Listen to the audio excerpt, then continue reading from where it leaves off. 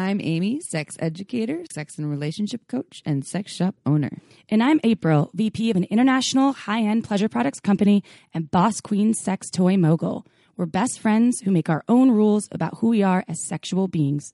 With everything from how to be a badass in the bedroom to top tips for bringing your relationship to the next level, we have something just for you. So sit back, relax, and enjoy the show. Don't forget to head on over to our website at shamelesssex.com for more. And for 15% off of some of our favorite sex toys, use coupon code SHAMELESSPP in all caps at purepleasureshop.com. You are listening to a pleasure podcast. For more from our sex podcast collective, visit pleasurepodcasts.com.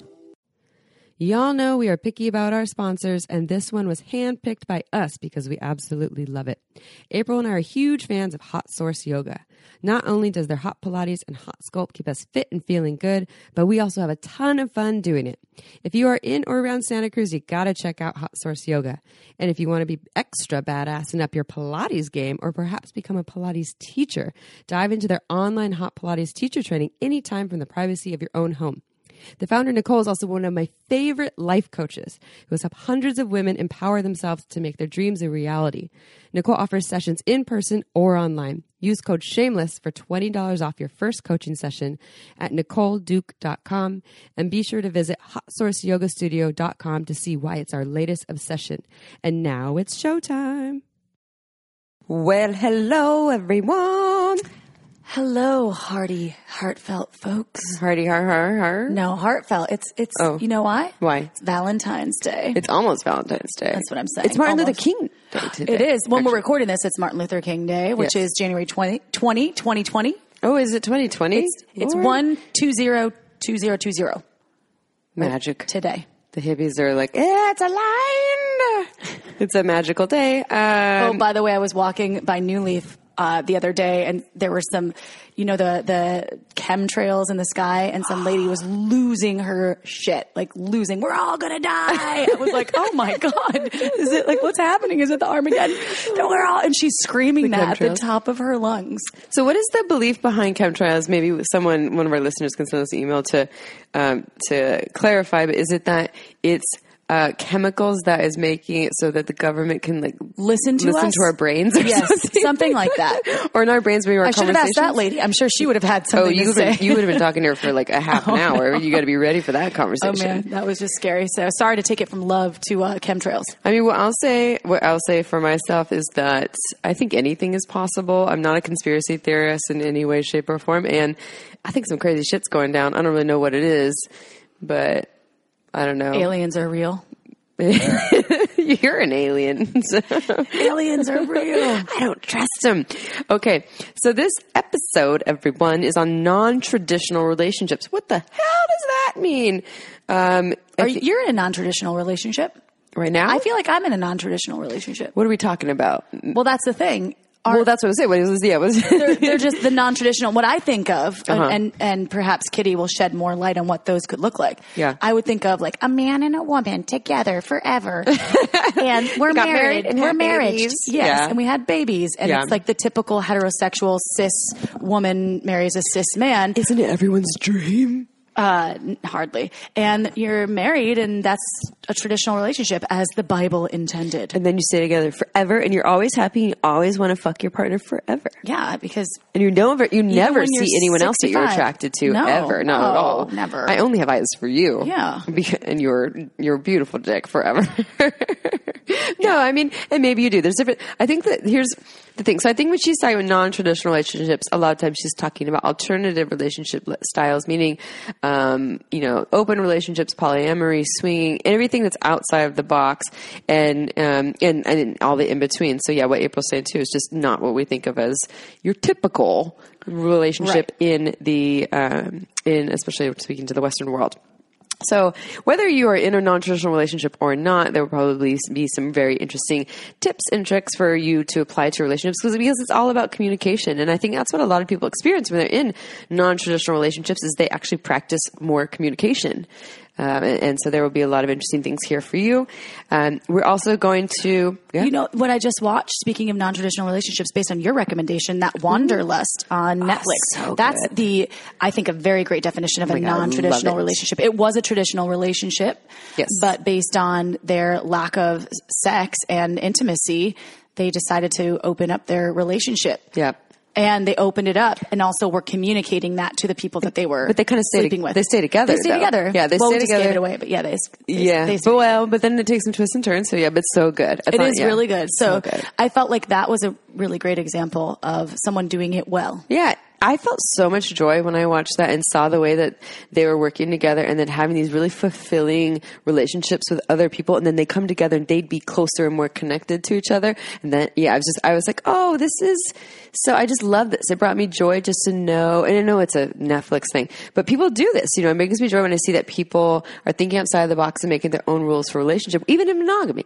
I have to comment on how great British television is because they come out with a lot of amazingly groundbreaking, blows my mind programming. Sex Education's another one. So good. There's just so many of them that I love. I mean, Peaky Blinders is another one, but not sex related. I'm like, Peaky fucking Blinders.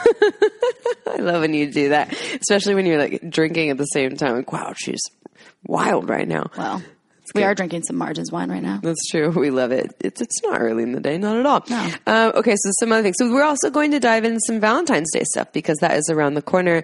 So we have some recommendations for you, both some fun toys and things, also some things that don't cost money for you to do for Valentine's Day. And I'm teaching a workshop if you are in Santa Cruz or in or around Santa Cruz on Valentine's Day. And this is 2020. I'm teaching a workshop with the wonderful Daniel Molnar, who teaches contact, improv, ecstatic dance, etc. and Santa Cruz. And if you go to his website, Daniel Molnar, that's MOLLNER.com, you can sign up. It's a Tantra and motion workshop. So it's a mixture of Tantra and a contact improv dance. It's for couples, lovers, etc. So if you want to have a V-Day that is not your usual dinner and a movie, and you want to connect and get juicy, go check that out. Also, we have a survey on our website, not related to Valentine's Day. We've been talking about this last couple of podcasts. We want to know who you are, what topics you want to hear from us. Just go to shamelesssex.com, scroll down. It's free. It just takes like 5 minutes. And your information is anonymous. How many really people appreciate it. have we received? I haven't looked at it last week, but I think it was already at 100. Oh, awesome. I would like to get it at 500 so that we can kind of make some generalizations about y'all. And I would love for folks to review us on iTunes. Yeah. Because we're getting some interesting feedback, and some I think that is I appreciate, but it also kind of I don't, people saying that we try too hard to be woke and use politically correct conversations and words in our conversations, which I think that To each their own. that we should all strive to be a little bit more politically correct, if you will, with our linguistics. I mean, look, there's plenty of podcasts that you can listen to with some folks who are not woke. I don't necessarily describe myself as woke, but when it comes to sexuality, I don't either. I'm educated in speaking as much inclusivity as possible. I tried to be inclusive. That's exactly what I was going to say. Yeah. I don't want to hurt anyone's feelings. But they also said we were shaming Trip for saying girls instead of women. I didn't feel like we were shaming. I thought we were just asking him why he chose that. I think there was maybe, I can speak for myself, that there was a little bit of like a grilling there of like, what's up with this? You're obviously speaking to men. Why is it that your language is referring to women as girls? Because you're not speaking to the under 18 crowd. You're speaking to the 18 up crowd. You're talking about sex and all these things. So that was my question, why? And it's a marketing thing. I get it. And that's part of it. But I'm also just curious about the mentality that comes with that with folks who refer to women as girls. You're hitting on a 28-year-old and you call her a girl. What does that mean to you? And I do that too sometimes. I'll notice when I use the term boys versus men, I think it has to do with my own stuff, where I'm feeling about myself, about the people I'm talking to or about. When I was single, I called all the dudes fuckboys. Even if they were men. Isn't that shaming? Like, that's gotta be Probably, shaming. but that was only personal to my friends. I was like, yeah, this fuckboy. I'm so I'm just curious about how that's different from like this, like slut shaming. Yeah, well, he's just a fuck. Because what's fuckboy mean again? For me, I defined it as someone that was never capable of being in a relationship with me, meaning I would never want to date them. Yeah. So they were just a fuckboy to me. So listener that thinks we're too woke, there you go. We're not that woke. I don't think they're listening anymore, so it doesn't matter. They're tuned out. They're gone. They're like, bye. Later. I want to share a really quick story that my partner just came back from being gone out of the country for 2 full weeks. That was a long time. It's a long time. A really long time. Did you masturbate a lot? He asked the same thing, and no, I did bring back the taxi cab porn though for the masturbating that I did do. Nice. So I thought you were in a stepdad porn these days. I also watched some stepdad and stepmom porn. Oh wow, very interesting. So anyway, that being said, I didn't masturbate as much. I was sharing a room with you a bunch, right? Yes. So that kind of axes a few nights. I'm cool with it. You can do whatever you want. I wear earplugs. And then it's true. You like totally are masked out. So my point for bringing this up isn't to talk about me and my masturbation, to talk about the fact that when he came back home, that was the longest we'd been apart. We'd been apart for 10 days before that. That was the longest time. This time was 2 weeks, 15 days actually. And him coming back, we could not keep our hands off of each other. We got straight to the point right when we entered the shower. Clothes off. And I licked his butthole for the first time. You did! High five. Yeah. I've never done that before. How was the butt lick? Well, because I was talking about the taxi cab. This is how it came up. The taxi cab porn. He was like, "What do you like so much about the taxi cab porn? Is it the accent of the guy?" I was like, "No, I can't even see what the guy looks like." I said, "Actually, it's funny because the thing that I like the most is the taboo nature of these women. They're usually women licking his butthole." And he's like, really like, "Yeah, give me that rim job, girl." and he talks really dirty to them. Anyway. It's always the same guy in the same taxi. There's actually a few different. The one that I watch is always the same guy. I look for the same guy. I don't know what it is. He has a huge penis and he's older. Okay. But I don't know what his face looks like. And so that was what I told my partner. And so he was like, "Well, do you want to lick my asshole?" I was like, "I don't know." And I got like embarrassed. He's like, "Why are you getting embarrassed?" I'm like, "I don't know." So then we got into the shower and I licked butthole. Were you like on your knees in the shower, spreading his cheeks? Yeah. Like in the butt. Yeah, but the water was really getting in my face a lot, so I was like, oh. So that was really hot, and it was actually really fun. So that happened, and then we just had mind-blowing sex. I had 3 orgasms in that session, which lasted quite a while, which I was impressed with him because it had been building up for so long, and sometimes that incorporates a faster orgasm. Mm-hmm. And I had 3 orgasms. I didn't use a vibrator at all with my orgasms either. So the point for me telling you this is that I think that absence really does make the sex grow fonder. Yeah. Emotionally, it was hard to integrate back in. I was telling you that, but physically it was really easy to integrate back in. And then we had more sex the next day too. Especially when you live together, to have those times apart, I think are good. It's really healthy. Yeah. And it's always been me leaving and never him leaving. So it was a little bit different than I was used to. And, I obviously wouldn't be into it all the time. And I think that it was really great, though, to have, if he had to leave all the time, I'm saying, it would be hard for that amount of time. Yeah. For a 2-week period. Totally. Yeah, I get that. Good. Awesome. I like that. I think that. You're an ass licker now. Yeah, and I think maybe. Really, that's the first ass you've ever licked. No, yeah. Oh, yeah? Yes. I've actually had ass play.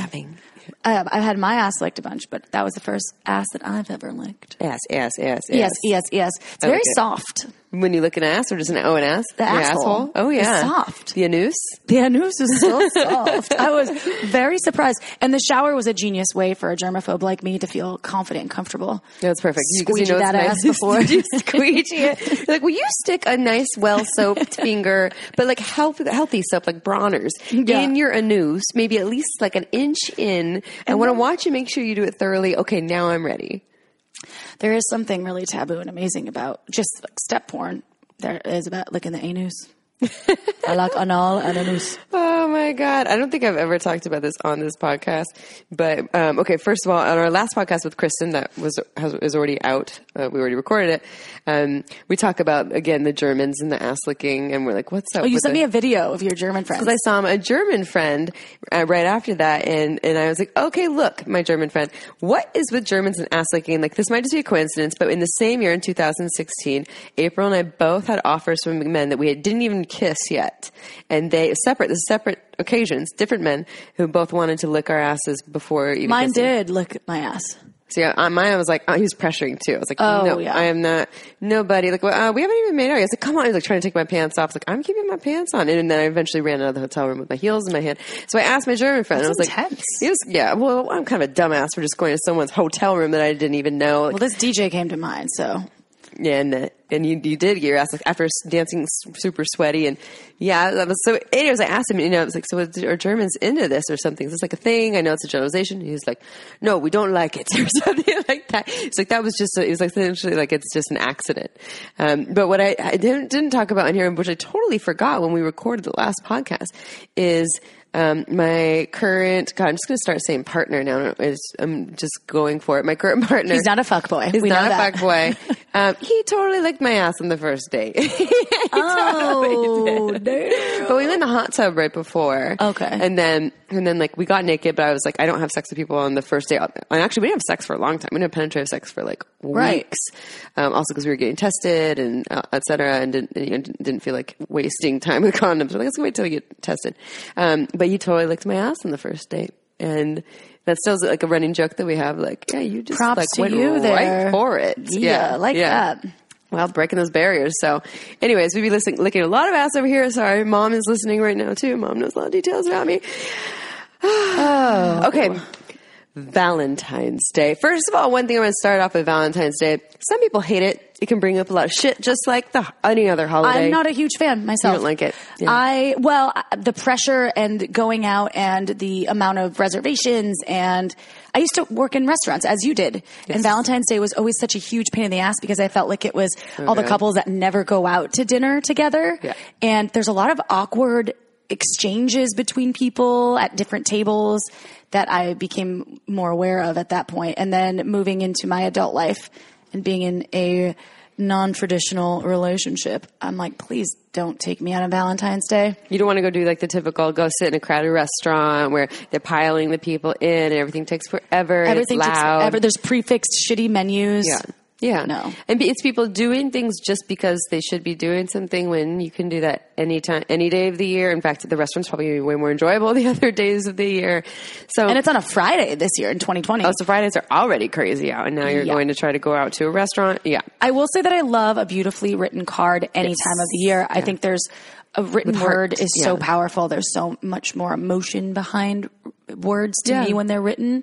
And it doesn't have to be a cheesy Valentine's Day card. Yeah. Which is a great time to bring up things that don't cost money to do on Valentine's Day. There's a number of things you do. So we'll do some toy recommendations, but a couple ideas that we really like. One, I think we've talked about this in a past podcast, but I really like this. Instead of going to a restaurant, deck out your house, your apartment, your kitchen as like some theme of some country. Moroccan. You're Moroccan, or you're in Paris, in France. You're in Paris, hire an Or like accordion German player. with sausages everywhere. Or you get a mariachi band playing on your Spotify. Or Japan. Or Japan. Yeah, with some I sushi and the just got a Japanese kimono from my partner. He brought Perfect. back from Japan. Yeah, and you deck it out and you surprise them. They come and then you play the role there as if you're there, and that could be some cultural appropriation. That is part of that, but you play the role there and you make it a night in, but it has like this fun theme, and maybe you learn a couple words in this other language, and you just make it this whole thing, and then it can turn into like a sexy thing too. So just something that is different, and I think that's one of the things for Valentine's Day that we're going to kind of condone here is thinking outside the box, which is so shameless sex here. So getting creative. Another thing that I just did with, saying it again, partner, for New Year's Eve this year, we were going to maybe go out that night, but we decided we would just play it by ear. And so we went on a sunset turn night hike where we kind of got lost, but we brought headlamps and a little bit of whiskey in a flask and some snacks in case we died and got stuck, and went on just an adventure. And it was so fun. We're like walking under the moonlight. There's no one else there with our headlamps out there. Just like pull over to That's make adorable. out at times. And it was so much fun. So just doing different things. I have another one. Watching a couple of cheesy rom-coms from the 2000s. Kate and Leopold. No one knows about that one. That one is amazing. It's Who's in with that? Meg Ryan and Oh. that guy that played Wolverine in all the X-Men movies. Oh, Hugh Jackman. Yeah, he's a babe. so good in that movie. It's such an adorable movie. I just watched it for the first time and I was like, why do I not know about this movie? Or 50 First Dates, or watching a couple of cheesy rom-coms and drinking a little bit of So wine. I Married an Axe Murderer. So I Married an Axe Murderer. That was just funny. Pauly D. Was that guy? No, it's not Mike Pauly D. Myers. Mike Myers from the 90s. Yeah, I loved that movie. And kind of, what about a beautiful sensual massage during the rom-com? Ooh, yeah. Or what about a dance lesson in your home, kind of moving the furniture and dancing with each other, or not a lesson.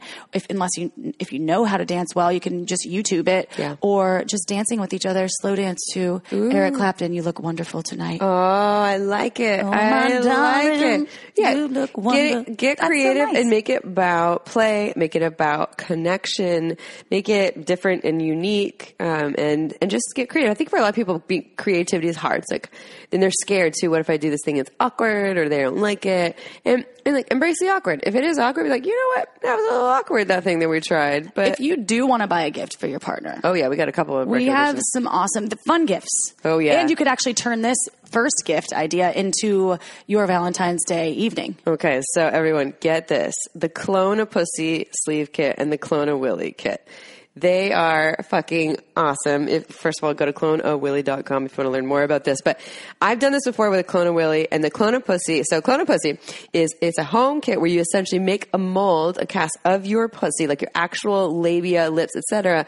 But you actually make this thing and vaginal canal. Well, right? A little bit? No, it doesn't go all the way. No, it doesn't go all the way. It's just more like the introitus. Okay. The entrance part, but you actually attach it to this case with a sleeve. That's what I was looking at. So it's almost like it turns into a hard case masturbation sleeve. And so you give it to your partner. So their tagline is clone it and bone it. You're like, here's my pussy. Great for long-term relationships, or just like, I'm at work. You can fuck me whenever you want to. I love this.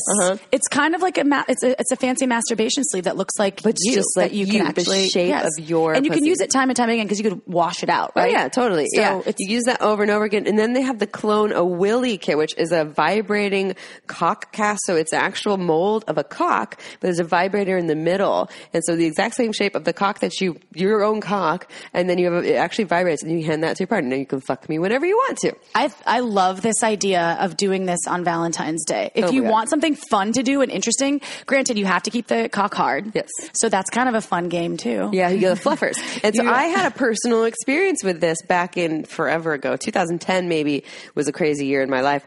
And that's right when I left, that's why. Yeah, it was gone, so I lost it. I was like, I'm freaking out. And I owned a sex shop at the time, and I had a guy friend that you also hooked up with him too later. I did. He was someone that was a friend where we had this great arrangement where we would like play partners, but it was just homies. You know, the next day I would just be like, "Yeah, well, how was that? That was fun, cool." And so I had a lot of shared sexual experiences with him and other people, specifically other women. And so we got a Clone a Willy cock casting kit, and we had 2 other women. So it was 3 people doing the whole cock casting, and then him. And so we had fluffers, right? I'm the scientist. I'm the one stirring the things. Like, okay, get the cock hard. And they're all like, he's a nipple guy, touch his nipples and his cock, and then get the cock hard. And then you're keeping the cock hard for a couple of minutes while we keep the casting on there. You do this whole process. I believe you have to let it sit overnight.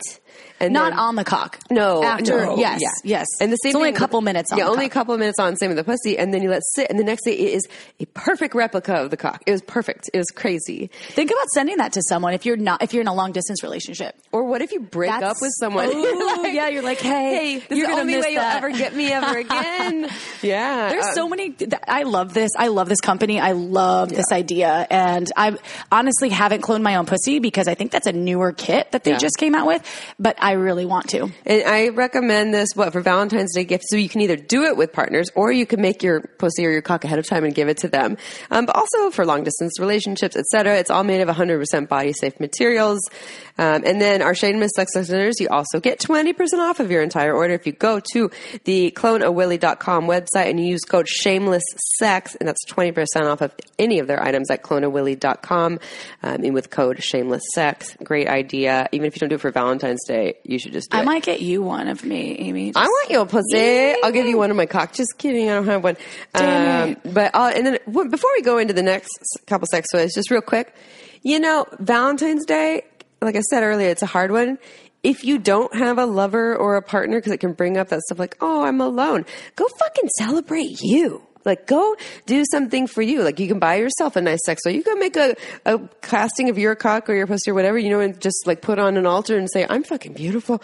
Go celebrate you, do something power awesome ass for you. boss bitch movies all night instead of rom-coms. Or one of my favorite things for the Valentine's Days when I've been alone is just to be with my badass friends and all get together, whether they're partnered or not, and just share love in that way. They're like, oh, I'm surrounded by love. It is just about love. I used to write Valentines to my friends when I was in high school and in college. And I always thought that was special, giving them candy and like the ones when we were in elementary school with the little boxes. Yes, in our elementary school, they used to do crush cans, and so different colored crush cans would be kind of what people thought of you.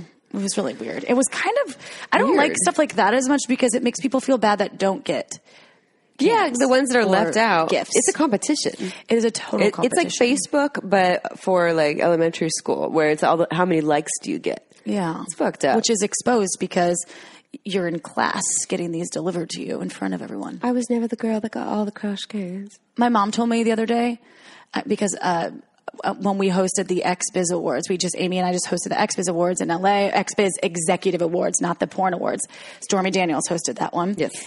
So my mom goes, did you win anything? And I was like, no. She's like, oh, you're always the bridesmaid, never the bride. I was like, thanks, Mom. Thanks so much. Oh She's like, no, but really? And then she went on and on about, you've been in how many weddings now? 17, right? I was like, yes, Mom.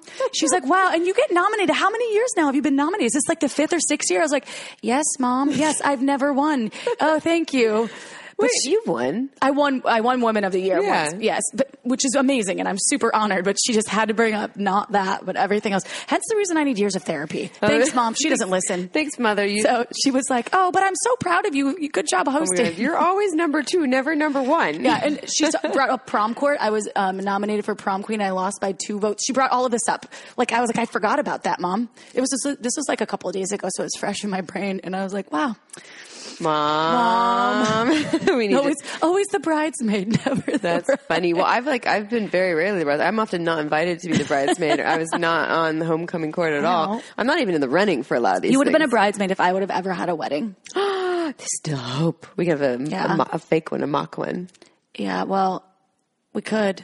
We could marry each other. Yeah, let's do it. Legend can be our give us away. Legend can be our ring bearer. All right, so we have a couple other product recommendations. So if y'all, has anyone ever heard of WeVibe? You can't answer me, but WeVibe is it's a company that is revolutionary, and they specifically started with couples toys for partnerships and lovers, although you can use it on your own. They're a Canadian company too. They're Canadian. It was back in the day we opened Pure Pleasure. They had their first couple models out at that time.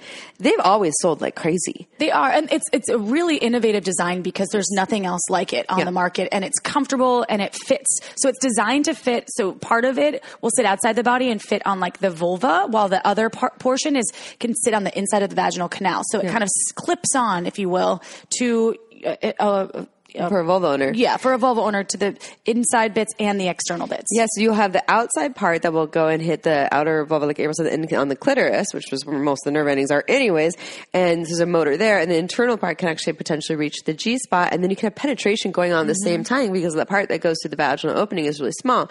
So it kind of clips in and curves up, and then you can have fingers going at the same time. You know, a penis, maybe a dildo. And a penis could feel the vibration, or the fingers can feel the vibration. So the vibrations are for both partners. Right. And they have a new toy out that's called the WeVibe Chorus. It's the same kind of C-shaped adjustable fit, but it's cool because one, all of their products now, they all work with wireless technology. So not only does it have a remote, but it also works with an app on your phone. So you can use Bluetooth technology, meaning you can vibrate someone from anywhere in the world. And you can actually have them on video at the same time, so it won't interrupt the app functions. Yeah, and you can actually create some what are like, oh my God, what's the word I want to use for it? Different it's programs, customizable functions of what you like. So maybe it's 5 of these, 1 of these. It's really cool and revolutionary. But this one, the WeVibe Chorus, the remote also has a squeeze remote function where either you're holding it because you have the toy inside of you. The more you squeeze, the stronger it gets, or you can give it to a partner and they can squeeze it as well and control your vibrations. So you have the remote, you have the Bluetooth app on your phone, and you have the squeeze function. And this remote's really cool because it almost feels like a joystick of an airplane or something, and it's squishy. So it has the soft silicone feel too, which makes it easier on the hand to squeeze. I really like that. Yeah. This, from what I've seen working in the sex toy industry, working in a sex shop, the top selling sex toy for couples. When we worked in Pure Pleasure back in the day together, WeVibe was our number one seller all the time, and we would sell them. And that was when it wasn't even as powerful. Yeah. They perfected it. They've made the design a little bit more ergonomic than it ever has been before. I mean, this is brand new. I've never seen this one before. Yeah, it's brand new. And holding it in my hand, it's beautiful. Yeah, it's incredible. It's quiet. Yeah. It's they say whisper motors, and it makes sense because it's virtually silent. Yeah, they're very, very innovative. So if you're looking for kind of the ultimate couples vibrator, this is definitely one of them. They also make something called the Moxie, which I also really love. The Moxie is really cool. It's just an external vibe. It has one part that can go slide like in your panties or whatever you're wearing, again, for a vulva owner, and then a magnet on the other side so it stays clipped to it. Because a lot of the other panty vibes are weird. They slip around. They don't stay in place. And it's not even just for panties. You can actually put it over clothing, even over something like these yoga pants that we're wearing, activewear.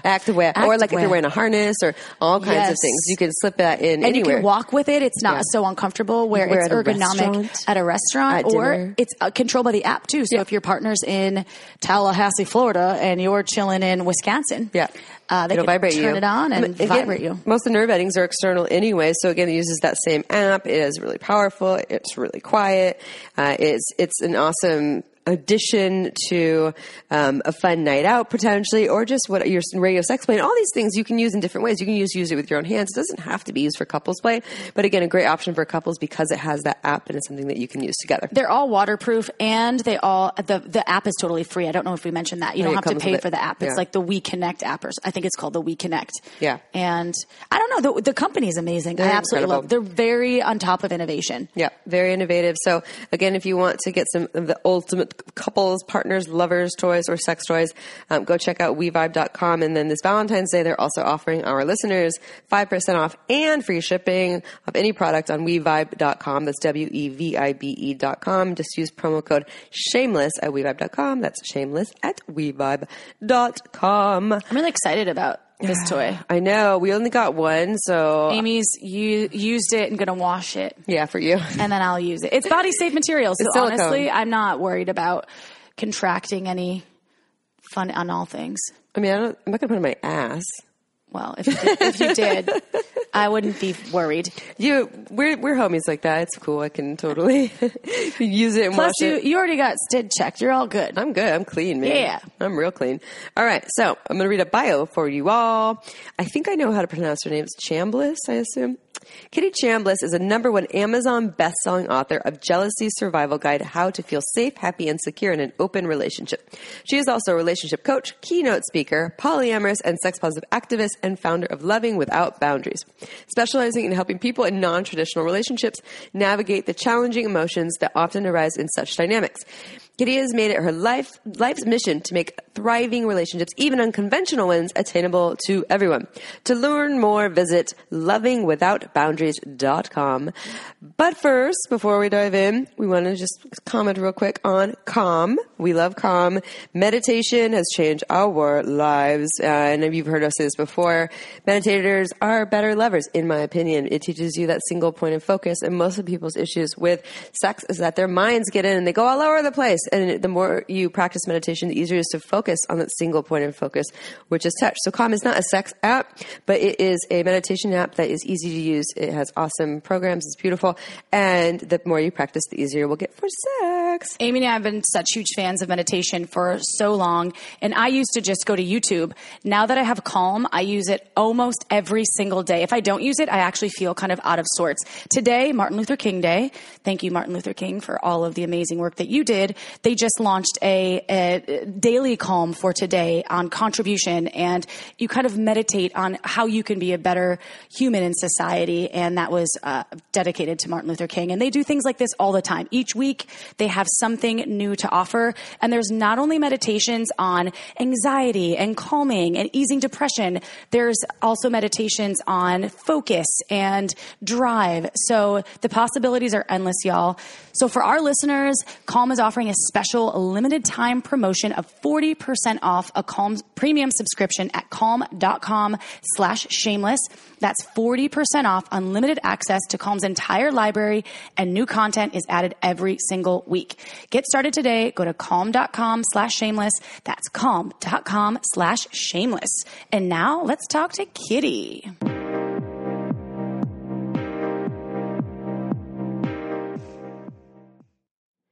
Well, dear listeners, I have some terrible, terrible news.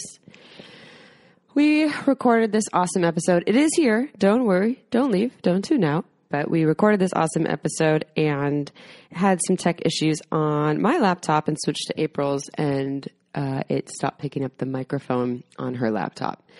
And it sounds okay from our speaker side, guest side, but we don't sound so wonderful because it sounds like we're just in a room speaking. So please bear with us. There's a really great podcast with a lot of really wonderful information, and I'm sorry the sound is not perfect. If this is the first time you're listening to Shameless Sex, listen to other episodes. Know that our sound is at least a little bit better. I hope you still enjoy it. Bear with us. And if you get irritated with the sound, just remember to smile.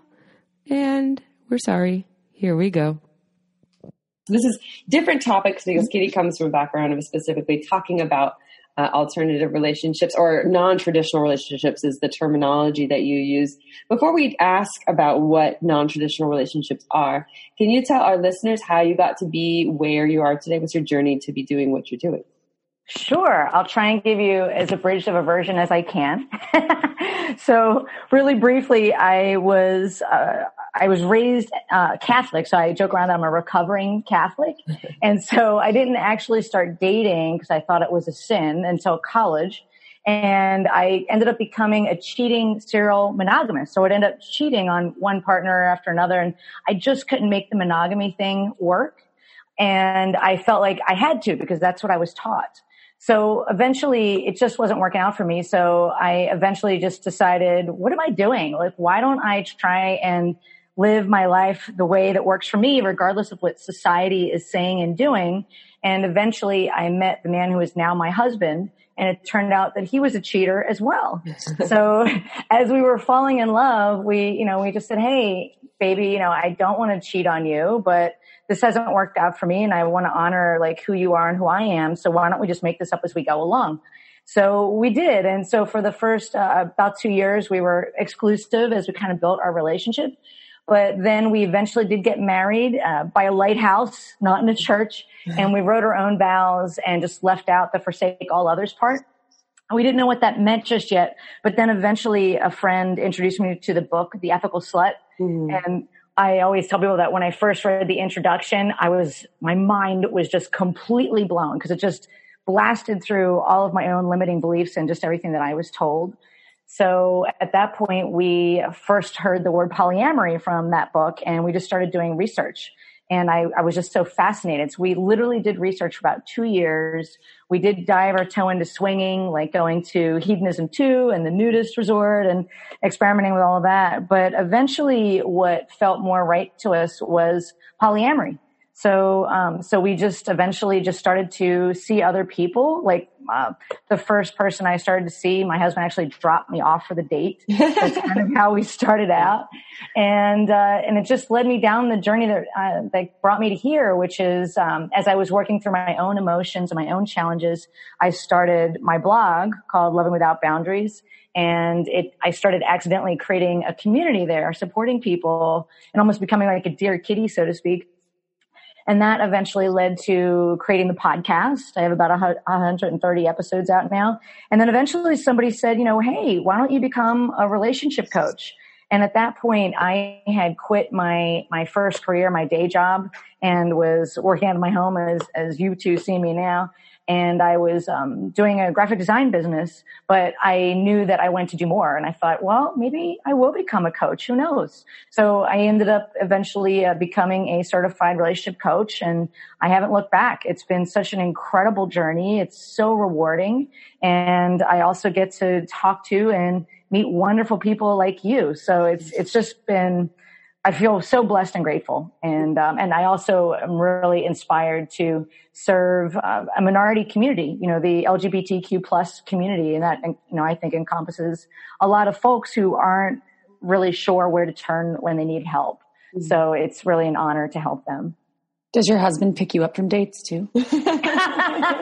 No, I take it over. Yeah, I take it over. No, Yeah. Here, smell my finger. Yeah. He's a great guy. Yeah. So can you tell our listeners a little bit more about these non-traditional relationships? I kind of, in the intro, Amy and I were kind of talking about our definition of what we think non-traditional relationships are. But I would love to hear about how you define those and why people choose to be in non-traditional relationships as well. Sure. Yeah. I partly use the term non-traditional just to kind of make it easy to understand. So when we think of traditional relationships, I think we all think of a husband and a wife getting married and doing what we call the relationship escalator. Are you familiar with that term?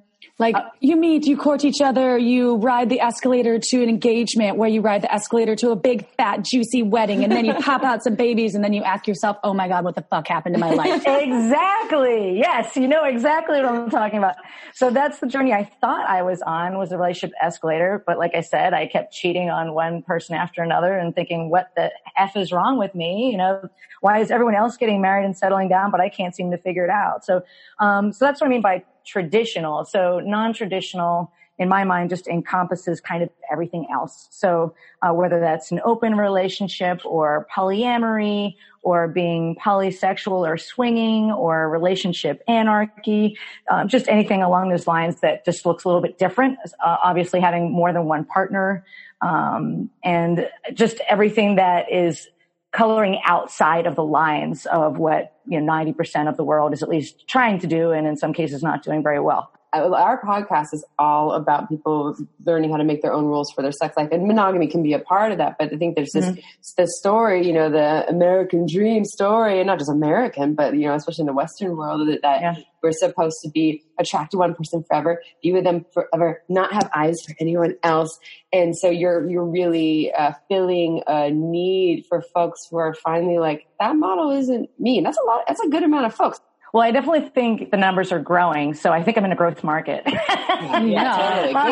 Good call. Yeah. I mean, for me, partly because obviously monogamy isn't working for a lot of people. Look at the divorce rates, of course, just keep going up, but also because we're living longer. So it's a really big expectation to get married in your 20s and then be with one person for the rest of your life until the typical age of 70s or 80s. So I think some people just are starting to make a choice that doesn't work for me. So I think, why do people choose non-monogamy? I think there's many reasons. Like for me, monogamy just didn't work. I feel like deep inside of me, I am a polyamorous person, and I just didn't know that word when I was growing up. So I always thought there was something wrong with me. I think it's the same. There's a lot of people who are bisexual. So it would be challenging for a bisexual person to just be with one person of one gender and not be able to explore the other gender. They would be not being their fully authentic self. I guess that's really, to me, what it comes down to is living your best and most authentic life and not being dictated to about what you have to do or what you should do, or the kind of compulsory monogamy that we're taught, most of us anyway, when we're young. And I also think the next generation that's coming up, they really do know that they have choices. Whereas when I was growing up, I'm 50, when I was growing up, I was never told that I had any other choice. Mm-hmm. So I'm really happy for the next generation that they are learning, you can do this, you can do that. And there is, a normalization now, at least, partly from people like us three doing the work that we do to help reduce the stigma around making whatever choice works for you. I mean, we have a long way to go, but that's partly why we're doing this work. So I applaud you both for having your Shameless Sex podcast. Yeah. We did. So April and I just hosted an awards show for XBiz, which is kind of like Academy Awards-ish of the sex toy industry. And we were doing little pop quiz trivia moments in the middle of it. And one of them was pop quiz, which one, we multiple choice, do you think is the most likely to end in divorce in the U.S.? Option 1 was first marriage. Option 2 was second marriage. Option 2 was third marriage. Option 3. Option 3. But most people said first marriage, I think, right? That's what they thought. Yes. And I think statistically it's actually second marriage. I think we learned this from Do you know what the average length of a marriage in the USA is? What's that? 8.2 years. The average length. The average length of a marriage. And the second marriage is the most likely to end in divorce, too. Yeah, I think the first marriage is like, 40 to 50%. The second marriage is 60 to 70% likely to end. And the third marriage was 30 to 40%. Yeah. Wow, that's fascinating. I'm so glad you shared that. Yeah. So just so interesting for people to look at the numbers, everyone, and it's not that monogamy, and folks who are monogamous who are listening to this. And we're going to ask you some tips for folks navigating non-traditional relationships as well. But, and that will apply to monogamy as well. I'm sure a lot of the communication stuff. So we're not on a soapbox necessarily preaching everyone should be non-monogamous, but also it's just about making your own rules. Absolutely. I can't believe that 8.2 years is the average length of a marriage. Actually, are you from the East Coast, right, Kitty? I am. I live in the Washington, D.C. area. Yep. Okay. East Coasters, I guess, on average, it's 12 years. So. Oh, good job, East Coast. Maybe they're defining their own rules. Californians are 4 years. Yeah. Oh, really? I don't know. I'm making that up. Yeah. And I am married. I live with 2 of my partners, but I've been married since 2006. So I'm bad at math. One is the tech boyfriend, right? We met him the other day. Oh, that's my other partner. We've been together 4 years. So I've been with my husband for about 15 years, my other partner for about 4. And the 3 of you live together? All 3 of us live together, plus my 2 cats. Yeah. I love that. I'm such a huge fan of any form of kind of communal living and all the different dynamics of that. It could be whether it's multiple families but also when people are hey, I live with my 2 girlfriends, or my partner and I live with another couple and we all have sex with each other. I'm like, yes. I have so many questions about that, sleeping arrangements and stuff. Is it just organic, whoever you feel like being with, or is that too personal? No, it's not too personal at all. And you have now asked the second most popular question I'm ever asked. The first is, what about jealousy? Right. Yeah. Right. But yeah, sleeping arrangements are somewhat organic. My partner, the tech guy that you met, we do have a standing Monday night date. So every Monday night he knows that I'm going to sleep downstairs with him. And I share the upstairs bedroom, which is the master bedroom, with my husband, partly because we bought the house together, just he and I, back when we were a little more traditional than we are now. So we share the master bedroom. But I just kind of switch I sleep upstairs some nights and downstairs some nights. It partly depends on who's got to get up early, who's out of town, things of that nature. And once in a while I'm I need my space, guys, and I'm going to sleep in the guest room, but most of the time it is relatively organic, and sometimes it becomes a funny conversation over dinner. Okay, so is Kitty going up or down? I mean, I know our listeners are probably wondering that too, because a lot of them don't know how to navigate non-traditional relationships. And we have a lot of hetero long-term listeners that are in long-term relationships. So I think this is interesting to explore. Yeah. So what about, because we have some sex questions from listeners, but what are some tips? I know you said the word jealousy, but what are some of your top tips? And I know you could talk about this probably forever because this is what you do for a living and you have a whole podcast on it. Remind our listeners of your podcast name again. Loving Without Boundaries. Okay. Loving Without Boundaries, everyone. So you can learn a lot more. This will be the Cliff Notes version, but what are some of your top tips for navigating non-traditional relationships? I would say the first is to not take it on lightly, meaning, as I said, my now husband and I, we researched for almost 2 years before we really stepped out and started living a non-traditional life. And it was partly because we didn't want to hurt each other, and we wanted to do it right. So we researched and figured out what agreements do we have? What kind of safe sex agreements are we going to have? And what's a sex elevator speech? And, all of those things before we really stepped out there. And that helped a lot. And I'm not saying everyone has to do 2 years of research, but just, I would say to really be introspective about who you really are and what you really want. And also to come from a place of empathy for other people. Because one thing that I do see sometimes is people treating other people like sex toys.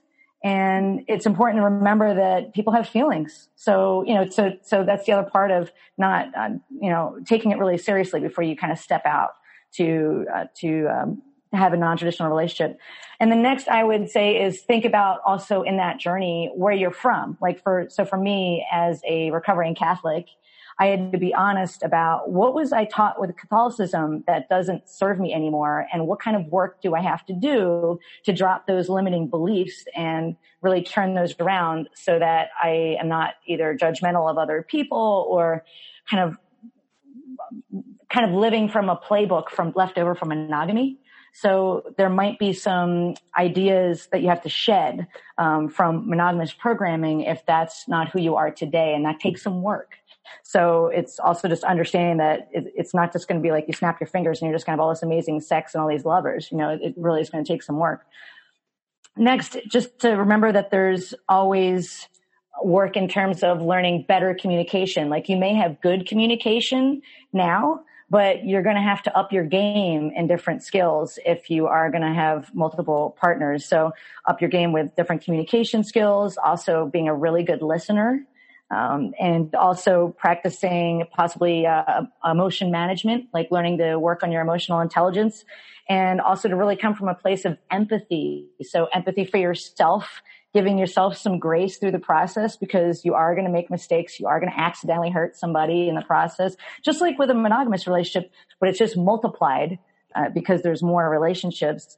And also empathy for the other person, like really trying to understand where they're coming from. So, what are their needs? What are your needs? And learning how to effectively set boundaries and learn how to create agreements in a way that is steering away from either any type of dysfunctional or toxic behavior. Or another thing to think about too is privilege.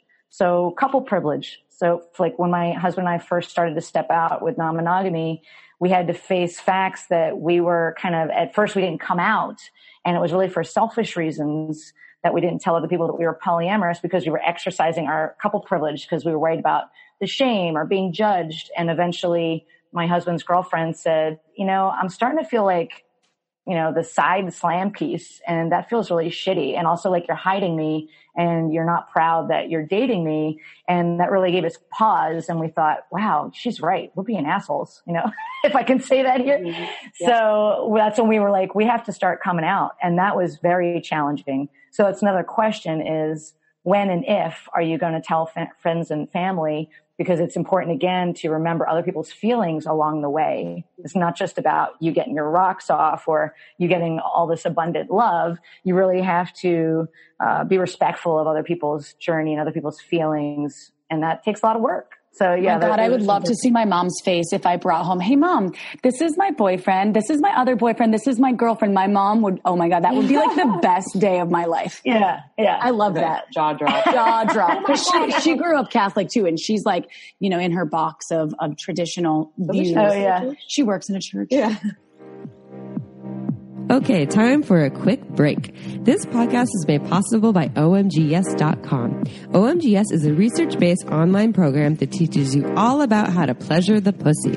OMGYes studied thousands of vulva owners to find out how they orgasm, and then made tasteful and inspiring short videos to show you techniques on how to pleasure yourself or another vulva. I've been recommending OMGYes to my clients for years and has changed their lives. So for all you vulva owners or vulva lovers out there who may already be having good orgasms and you want to take it to the next level, or perhaps you want to explore more variety in your playtime, OMGYes will have something just for you. With 2 seasons, one all about internal and the other all about external techniques, it's better than any book or DVD money can buy. To learn more, visit OMGYes.com/shameless. Our listeners get $5 off. Check it out. This podcast was also made possible by Uberlube. It's a luxurious silicone lubricant great for all kinds of sex. It's less likely to throw off the pH than most other lubes, and there are hundreds of doctors who recommend Uberlube to their patients, whether they want to make their hot sex even hotter or for folks who are experiencing dryness. You never knew lube could be this good. So whether you're an avid lube lover or you've never used lube before, Uberlube is right for you. It has no flavor, no scent, and feels absolutely amazing on the body. Uberlube has endless uses. I use it to tame my hair frizzies, to prevent chafing, and I even put some in my mouth right before an oral sex session, and it totally ups my blowjob game. Oh, and the bottle, it's gorgeous. It's totally discreet and looks more like a beautiful cosmetic product, so you can even leave it on your nightstand shamelessly. To learn why we think it's the best lube on the planet, check out uberlube.com. Use code SHAMELESSSEX and you get 10% off and free shipping. That's uberlube.com. Go check it out. And now back to the show. Oh, really? Oh, wow. Yeah. I like that. I mean, I don't love the idea of someone feeling like a side slam piece, but I like that term that you use. Side slam. I'm feeling like I can totally, feel what that, that would feel like for someone to feel like a side slam piece when someone isn't, you're not out and proud. I think a lot of people probably deal with that, whether, even if you're in a monogamous relationship, but you're, LGBT, etc. So that it's, that if someone's closeted in some way. And also to bring up the point of, okay, you have traditional, and I don't know what your family's response was when you told them that you were in this polyamorous marriage, and how they responded. But it's like, hey, would you rather me be cheating and out of integrity with my partner and risk perhaps losing this relationship that is so great for me in my life, rather than having all of these multiple partners that we're openly discussing? I think that's something that I'm inviting all of our listeners to actually take in as well. What really is, what are you judging, right?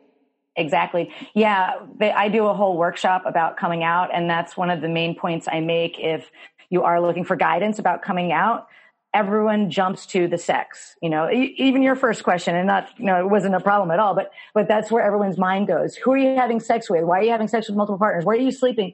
And so the coming out process, it's important to take the focus away from that and put it more towards love and joy. I'm in love. I was just thinking about you cuddling with who you're cuddling. No sex came to me. Yeah. I was like, who do you and it's fine. Hey, sex is fun. I watch porn, but, but in the coming out, I think it's important to focus on, I love these two people, like the way you love all your children, or the way you have more than one best friend. I just happen to love these two people or these three people or whatever. And I'm happy and I'm having a joyful life, and I hope you can accept me the way I am and be happy for me. I feel like that's a great way. And we've always had a lot of success coming at it from that angle. That's what I tell my animal, because I'm always like, there's enough love for everyone. And I think that's a good thing to take in. There's enough love for everyone. So the jealousy piece, it's like, hey, there's enough love. Like, let's live in this abundant space. So I think that was what came up for me when you were saying that. You can actually explain to people, there's enough love for everyone. We can love more. Yeah. I think you hit the nail on the head, just like focusing on the abundance versus monogamy is based a little, or I shouldn't say monogamy, but compulsory monogamy in the way I was taught with Catholicism. It's based a lot on scarcity and fear, and you're going to be in trouble if. It's sort of like when they talk about in Sex at Dawn from the anthropological perspective that our modern day ideas of monogamy, the theory is that it's based on the agriculture movement and more of like an ownership thing. We need people to help work the farm and the land because now we own land. Yeah. And then marriage was a business arrangement. And so it was monogamy, it wasn't like, oh, I choose this person because I love them and I just want to kiss them all over all the time. It's like, we're in a business together. We're going to make some kids. You're kind of my property here. We're going to work the land together. Sorry, everyone, if I popped your bubble. And that's similar to Eastern cultures, too. There was a dowry paid, right? And then it was men having relationships with women, and they needed kids to help survive. And that's not the case anymore. Now marriage is such a business. Weddings are a business, right? But yet it's supposed to be about love now. So now it's confusing. It's like, it's based on our business. It still kind of is a business, but we're supposed to also have love and great sex and passion and desire and all of this shit. Put all the eggs in your basket. You're supposed to fulfill all of my needs. Oh my God, whatever. Yeah, it's a lot of pressure, right? Yeah. And don't forget my birthday and our anniversary and and you're not meeting all my needs. You meet like 90% of them, this other 10%. You're supposed to. And it's all your fault. Yeah, everything's your fault. I'm going to ask you some sex questions. You got it. Cool. Yeah. Okay. So we have a couple from listeners. First of all, lately, anytime I bring up the topic of sex or intimacy with my wife, it gets shot down on the spot. When I mentioned her that things have never been like this before, where in the past we've had an open relationship, and that has included swinging and polyamory, the latter being more successful for her than it was for me, as she found a boyfriend and even shared a sexy night together before I completely struck out. So she got laid, he didn't. Anyway, so when I tried to approach her about this, she replied with, I guess I'd just grown up and we have more important things to worry about than something as frivolous as sex, meaning they're not really having a lot of sex. I know that the person I fell in love with is still in there somewhere. The loving, kind, and sexual person she is definitely still there somewhere. How can I help her rediscover that side of her or bring it back out? So he's not necessarily asking, how can I have her open up their relationship? But it sounds like they're not having a lot of sex. They have done the open things in the past, and now her current perspective is sex isn't really that important. I'm an adult now. What would be your advice for these people? He's very frustrated. He's in his early 30s. She's in her late 20s. And they did have a baby, and she's kind of refusing to listen to podcasts or talk about it. Mm-hmm. Yeah, I mean, it's definitely challenging. And the first thing I would say is to understand, and coming from that place of empathy, that relationships and people do evolve and change over time. So there is going to be, it's like an ebb and flow, like the ocean, you know, so sometimes we're going to be like, I'm thinking about sex all the time. And other times, you know, we might not be thinking about sex. Like even just using for my own life, when my father passed away and I was grieving, I was not interested in sex at all. You know, so there may be moments where somebody's just not in a place where that's top of mind, and that's challenging if the other person, you know, hasn't lost their zest for that. So just coming from a place of empathy first. And second, I would say to remember that we can't change other people. You know, so it's kind of futile to try and control other people. That's kind of toxic, but, you know, to remember that we can only change ourselves. So the man in this situation, he could encourage her and support her on her journey and maybe get really curious and maybe ask her, you know, what is she needing? Is she maybe overwhelmed with taking care of the kids, or overwhelmed with, you know, taking care of the house, and maybe they need to get a babysitter or a maid? Like, once he understands her needs, that may be draining her energy away from wanting to be playful with sex again. He may be able to, you know, encourage and support that in her, but to know that he can really only change himself. So he can get curious about his own needs and his own boundaries, like what is okay and what is not okay. Is, sexual connection with his wife something that, he's really needing in his life, and how is he going to express that to her, and just kind of working through that. And he could then work towards vulnerably sharing with her in a way that doesn't make her wrong what he's experiencing, and seeing if maybe that moves her heart or opens up a really honest and authentic conversation with her. And then if they're still having issues, I would recommend there are moments where it's really important to just get help. You know, so if they want to talk to a sex coach or a relationship coach or a therapist who specializes in things like that, there is no shame in reaching out to get help from the professionals who that's what their expertise is. So I would say those are the things I would mention. 100%. You cannot do all of this stuff alone. And even to, I think, seek out therapy or support before things are to a point where you feel like they're broken and you're trying to dig yourself out of a hole. So get the tools before things get bad. And I love that advice, Kitty, for sure. Mm-hmm. Yeah. And it's kind of, it's a bummer when people are like, I'm not going to listen to any podcasts. I'm not going to read any books. I'm not like that. To me is a really challenging thing to overcome, when you don't want to force anyone to do things. You want it to be this consenting second party that you're in a relationship with. But at the same time, you have to be open to make and help things get better. Yeah. So. Yeah, I think when you are in a committed relationship, like they're married, you know, there is a commitment to each other, not to meet, 150% of everything that they ever want in their life, like we talked about earlier, but a commitment towards having a healthy relationship and honoring each other. So another thing that they could do is learn about the 5 love languages, which I'm sure you're familiar with. Like maybe his love language is physical touch and hers is acts of service or something, and they could maybe come to a deeper understanding of that. But it's important for both of them to understand, like if say his primary is physical touch, well, then he's not getting his needs met. So that's something that, needs to get addressed somehow or other. And we've done a podcast on the 5 love languages and talked about the book a bunch.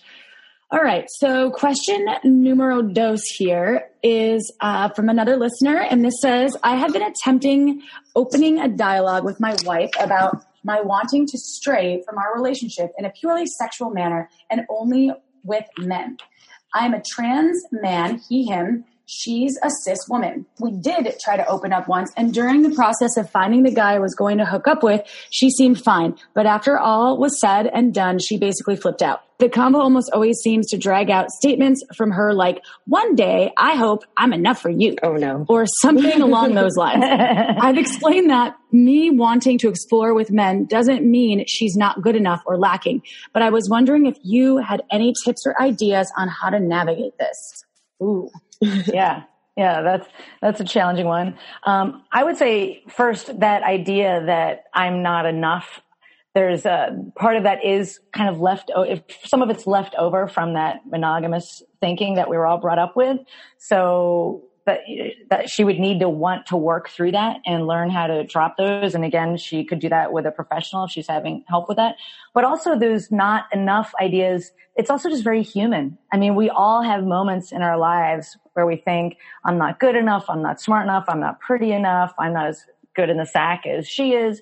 So it's also very human. So again, coming from that place of empathy and just understanding that is something that can be worked through to regain some confidence and some strength there, but you have to want to do the work, whether you do it on your own, and you have to, want to change that type of thinking, because it's that thinking will create the feelings of jealousy, anger, or resentment. And then that can create some dysfunctional behavior in the relationship that isn't very helpful. So it can be important, I think, to learn how to, again, work on boundaries and agreements in that type of a relationship and base that also on each person's needs. So coming to agreements that are mutually, joyfully, and willingly agreed to by each party. And another thing in terms of when they said that just go do what you want. I think one thing to remember is the difference between open approval and open awareness. Have either of you heard of this? No. Okay. So I learned about this years ago, but the idea is that if you are in some sort of an open relationship, open approval is when you're not allowed to do X with somebody else without that person's prior approval. So you're not allowed to have, sex with Susie unless I give you permission first. Whereas open awareness, or a discussion of some sort, whereas open awareness is each person can do what they want, within the agreements. And the awareness is the next time that we see each other, before we say have sexual relations, if that's the case again, I'll let you know, hey, I got intimate on my date the other night. I wanted you to know. And so coming from a place of a little bit more freedom in that way, but that idea of talking through, having a language, I think, around difficult topics can really help make it easier to talk about. But understanding the difference between open approval or open awareness is something that they could put in their agreements, and having really good agreements and well-defined boundaries can help each person feel safe. So it can help the person that's maybe feeling a little bit more jealous feel a sense of safety because, hey, we've had some really good, honest talks. We've worked through this. And then also the other person can go and explore with a little less guilt and shame because, again, it's been talked about. So I would say that would be my main advice. Yeah, I like that. I didn't really know that. I mean, I know that people have those dynamics of or those agreements of when do we talk about? Is it, before or after? And I'm sure it changes, right? Like, okay, well, let's try it this one way and see how that feels, especially if it's new. Right. All right, that didn't feel so good. Let's try it this other way and figuring it out. And I like the part that you said about the worthiness thing. And I think that there, again, back to that issue of like, our partner's supposed to fill our worthiness cup. Their love and their attention to us is supposed to make us whole and good enough. And, and some people, again, are going to be designed to just be content with one person for a number of years or maybe for the rest of their lives. And that's fine. But even within that relationship, to have that person fill your worthiness cup is a lot of pressure, whether it's monogamous or not. Yeah. So I like that. Yeah, that piece about committing to doing that extra work around the worthiness. Yeah, I'm glad that you said it the way you did too, because I like to think of each of us as being a cup where when we're fully resourced with a full cup, or like say, we're suffering from, grief, or we're upset about something, or we're tired or hungry, your cup's not as full. But you can also fill your cup with things that bring you joy, like going to see live music or hang out with friends. Like, how can you fill your own cup so that you always are enough for yourself, and you're not necessarily, another way Michael Rios has described it is to try not to use other people as emotional vending machines. Yeah. So, kind of like trying to pull your love and your sense of worthiness from other people, like to create it inside of yourself. Yeah. I love it. We have one more sex question, but you have so much valuable information. I think if anyone is like, oh my God, because I feel lost and that you're getting answers, but like you coach people and you can work with people online. We'll give more information at the end on how to do that. But everyone, you all know that if you listen regularly, April and I are huge fans of not trying to figure out on our own. April's currently looking for therapists in here. I've seen many therapists. April's seen therapists. We love therapy and we love coaches and we love seeing people to help us so that we're not in the dark. And of course, we actually got a listener email today. I don't know if you saw it. Someone who said that they've been listening to our podcast and they went to, listening to the podcast on the way to a therapy session. They spent a lot of money on an hour of therapy, and that they actually got a ton more out of listening to our podcast than they did from that. And they're now living like their dream life. They got divorced and they're having all this great sex. They're trying like pegging and fisting. And I was like, yeah. With each other? Or no, she got divorced from her I husband. thought maybe the divorce brought out all the with each other. Like, okay, we're divorced and now we can peg. Yeah. Now I'm going to help you with the strap on. Yeah. That's funny. Yeah. Yeah, I like that. I read that. I was like, yeah, I love it. But, yes, listen to podcasts, but also receive help. Okay, so last question. My wife and I have been together for 4 years and married for 1, and I got together with her knowing that she was polyamorous. She said she didn't have an issue with being monogamous for me, but with the understanding that it wouldn't last forever. Well, she has finally brought up to me that she wants to start sleeping with other people, other guys. She has explained that it's only for pleasure and not for a relationship. So I guess if it's just for pleasure, again, if the definition of poly, right, is a relationship, correct? Is more like your relationship building? Relationship structure. Yep. Mm-hmm. Okay, so it sounds like she's looking for a more open relationship. She says that she loves being with me and wants nothing more for our love and life to continue. She also says that it's also fair for me to sleep with anyone I want as well. The problem I'm having, though, is it's hard for me to admit I have a fragile male ego. It's very difficult for me to be okay with her having sex with other guys. I want to change that, but it's not easy. I will do whatever it takes to make our marriage work because I want to spend my life with her. Any suggestions on how to basically get over myself so we don't have too many issues? I love that he admitted to having the male ego. His male ego right here. That was the first point. I know. I like this guy. Yeah. Yeah, I know. I do too. I like him because of the vulnerable sharing there, right? Talk about vulnerably sharing your feelings without making her wrong. Yeah. That's an excellent example of that, right? Mm-hmm. But I also love his can-do attitude. I am willing to change. Yeah. And, I'm ready to put in the work. And, really that's half the battle is just that decision and that commitment. And he's making it. So I think that's half the battle. So he's starting from a really great position. Mm-hmm. I think one thing for him to think about in terms of the fragile male ego is just to remember, like we were saying before, that idea of abundance versus scarcity. So the idea that, love and even sex, it's not something that gets depleted like a bank account. It doesn't go down and then just go away and poof, you've got zero. It's something that can grow with more people. And the only thing that really is limited is time. So I think, time management is always critical when you are talking about multiple partners. But that working on his fragile male ego, there's lots of different tips. And one tip I'll give is creating what I call a 50 stack. Or a 50 stack of awesome. And what I mean by that is, how David Letterman used to do top 10 list. Okay. So it's kind of like the 50 list, right?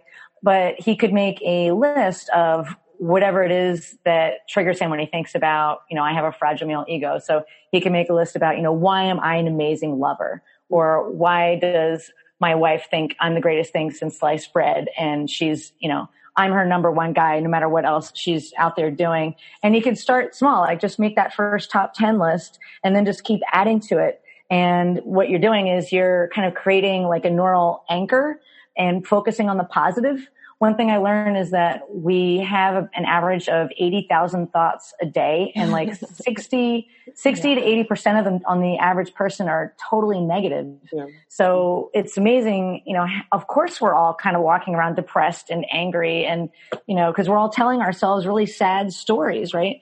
So creating like that 50 stack of awesome, it's really forcing, in this case, this gentleman to focus on the positive and to keep reminding himself, and to do it from a place of abundance. Like, you get to, you know, 48. Well, there's got to be 2 more. What are 2 more? You know, so to keep challenging yourself. You print it out and you put it on your closet door so your wife can read it every day. So you're right. You are all these things. Yeah. Yes. And it's also something you can have a lot of fun with, right? You can make it silly. You can decorate it, right? But also when those feelings come up, you know, she's going to want somebody else better than me, or, you know, my ego is fragile. You know, that's one of the things you could write is, you know, my ego isn't fragile. It's freaking strong as all get out. It's as strong as an ox. And, but, you know, you can always reread it, but also you can challenge yourself to write another 50 until that thought goes away. So again, these things take work, but it doesn't mean that they're impossible. Yeah. And, it is work that, you know, somebody can do on their own. But once again, there are people who specialize in helping people work through that, encouraging them and giving them some tools and tricks of the trade for how to get to the other side of that. But it's totally doable. So that would be my biggest piece of advice is yay for this gentleman who's, you know, really fighting for his marriage and also his own emotional and mental health, and saying, I'm committed to changing this because I know I can do better. So yay for that. And that's half the battle, and he totally can do it. So that would be my main thing. We love you, listener. You're awesome. We said this on our last podcast. We love when we have men writing in, and, you know, they're like cis men writing in, and they're like bearing their vulnerability, talking about how they want to be an ally for their, you know, their cis women partners. And we're like, yeah, fuck yeah, we like your style. I want to ask you real quick, one, about your book, and 2, about how people can work with you. Because again, there's so much of people feeling super lost in navigating this, whether you've been doing non-traditional relationships for a long time or you're new to it. And some of the books you already talked about, like The Ethical Slut. I think, maybe Sex at Dawn. I know we have The Ethical Slut at purepleasureshop.com, but our listeners get 15% off with coupon code ShamelessSex on purepleasureshop.com on everything that's sex stories too. Your book, that remind us the name, where people can get it, and then also how they can work with you. Sure. So my book is Jealousy Survival Guide, How to Feel Safe, Happy, and Secure in an Open Relationship. Mm-hmm. And the easiest way to find that is simply on Amazon. It's there in print, Kindle, and recently released on Audible too, right before Christmas, which I was really proud about. That took a while. And read by yours truly. Yeah. Oh, they use your voice, because they don't always. Yeah. Sometimes they're like, we don't like your voice. Yeah. I read it myself, which was fun. It was a lot of fun. There's even a little Easter egg at the end, which I'm not going to say what it is. And then also in terms of working with me, you can go to lovingwithoutboundaries.com. And on there, you'll see there's a coaching link, and right there you can book a free initial call with me. So that's the easiest way. And you can learn all about my work, and also find out more about my blog and my podcast there as well. So it's just lovingwithoutboundaries.com. Everyone go check it out. And again, we'll be on Kitty's podcast coming up soon, whenever that comes out. But just go subscribe. Yes. Subscribe. And you're on all the apps too, iTunes, Google Play, etc. I am. Mm-hmm. Okay. Yep. Awesome. Absolutely.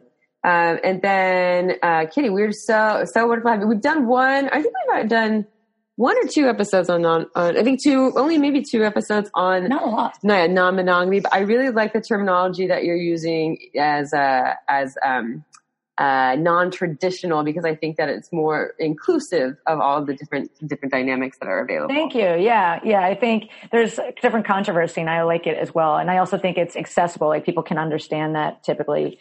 And I'm glad we explained it here, just in case they don't. Well, thank you, Kitty, for everything that you're doing and for enlightening us on non-traditional relationships and how to do it properly and how to do it well and to feel good about that. So can't wait to see you again soon on our show. Yes. We made it happen. We had a couple errors. It was cursed for a minute there. I was like, it's never going to happen. No, we're going to do it. Yeah. No, thank you for your patience. And I've loved getting to know you and meeting you at the Sex Expo. You both are delightful. So thank you so much for having me. Thank you. And to all of our listeners out there, you know how much we love you. If you're into drinking wine, guess what? Margins Wine's going to have a new release soon. This episode airs in 2020, the beginning of 2020. So that's January 2020. And she, meaning Megan Bell, the winemaker, is going to have a brand new release. Remember, she's only doing a couple releases a year. So if you're not on the newsletter, go to marginswine.com and get on that newsletter. When you use the code ShamelessX10 on her website on this limited release, you get 10% off 3 bottles or more. And if you use the code ShamelessX15 and you're buying 6 bottles or more, you get 15% off. Go to marginswine.com, y'all. All right. We love you. We love our listeners. We're going to see you next Tuesday. Ciao for now. Don't forget to head on over to our website at shamelesssex.com for more. And for 15% off of some of our favorite sex toys, use coupon code SHAMELESSPP in all caps at purepleasureshop.com.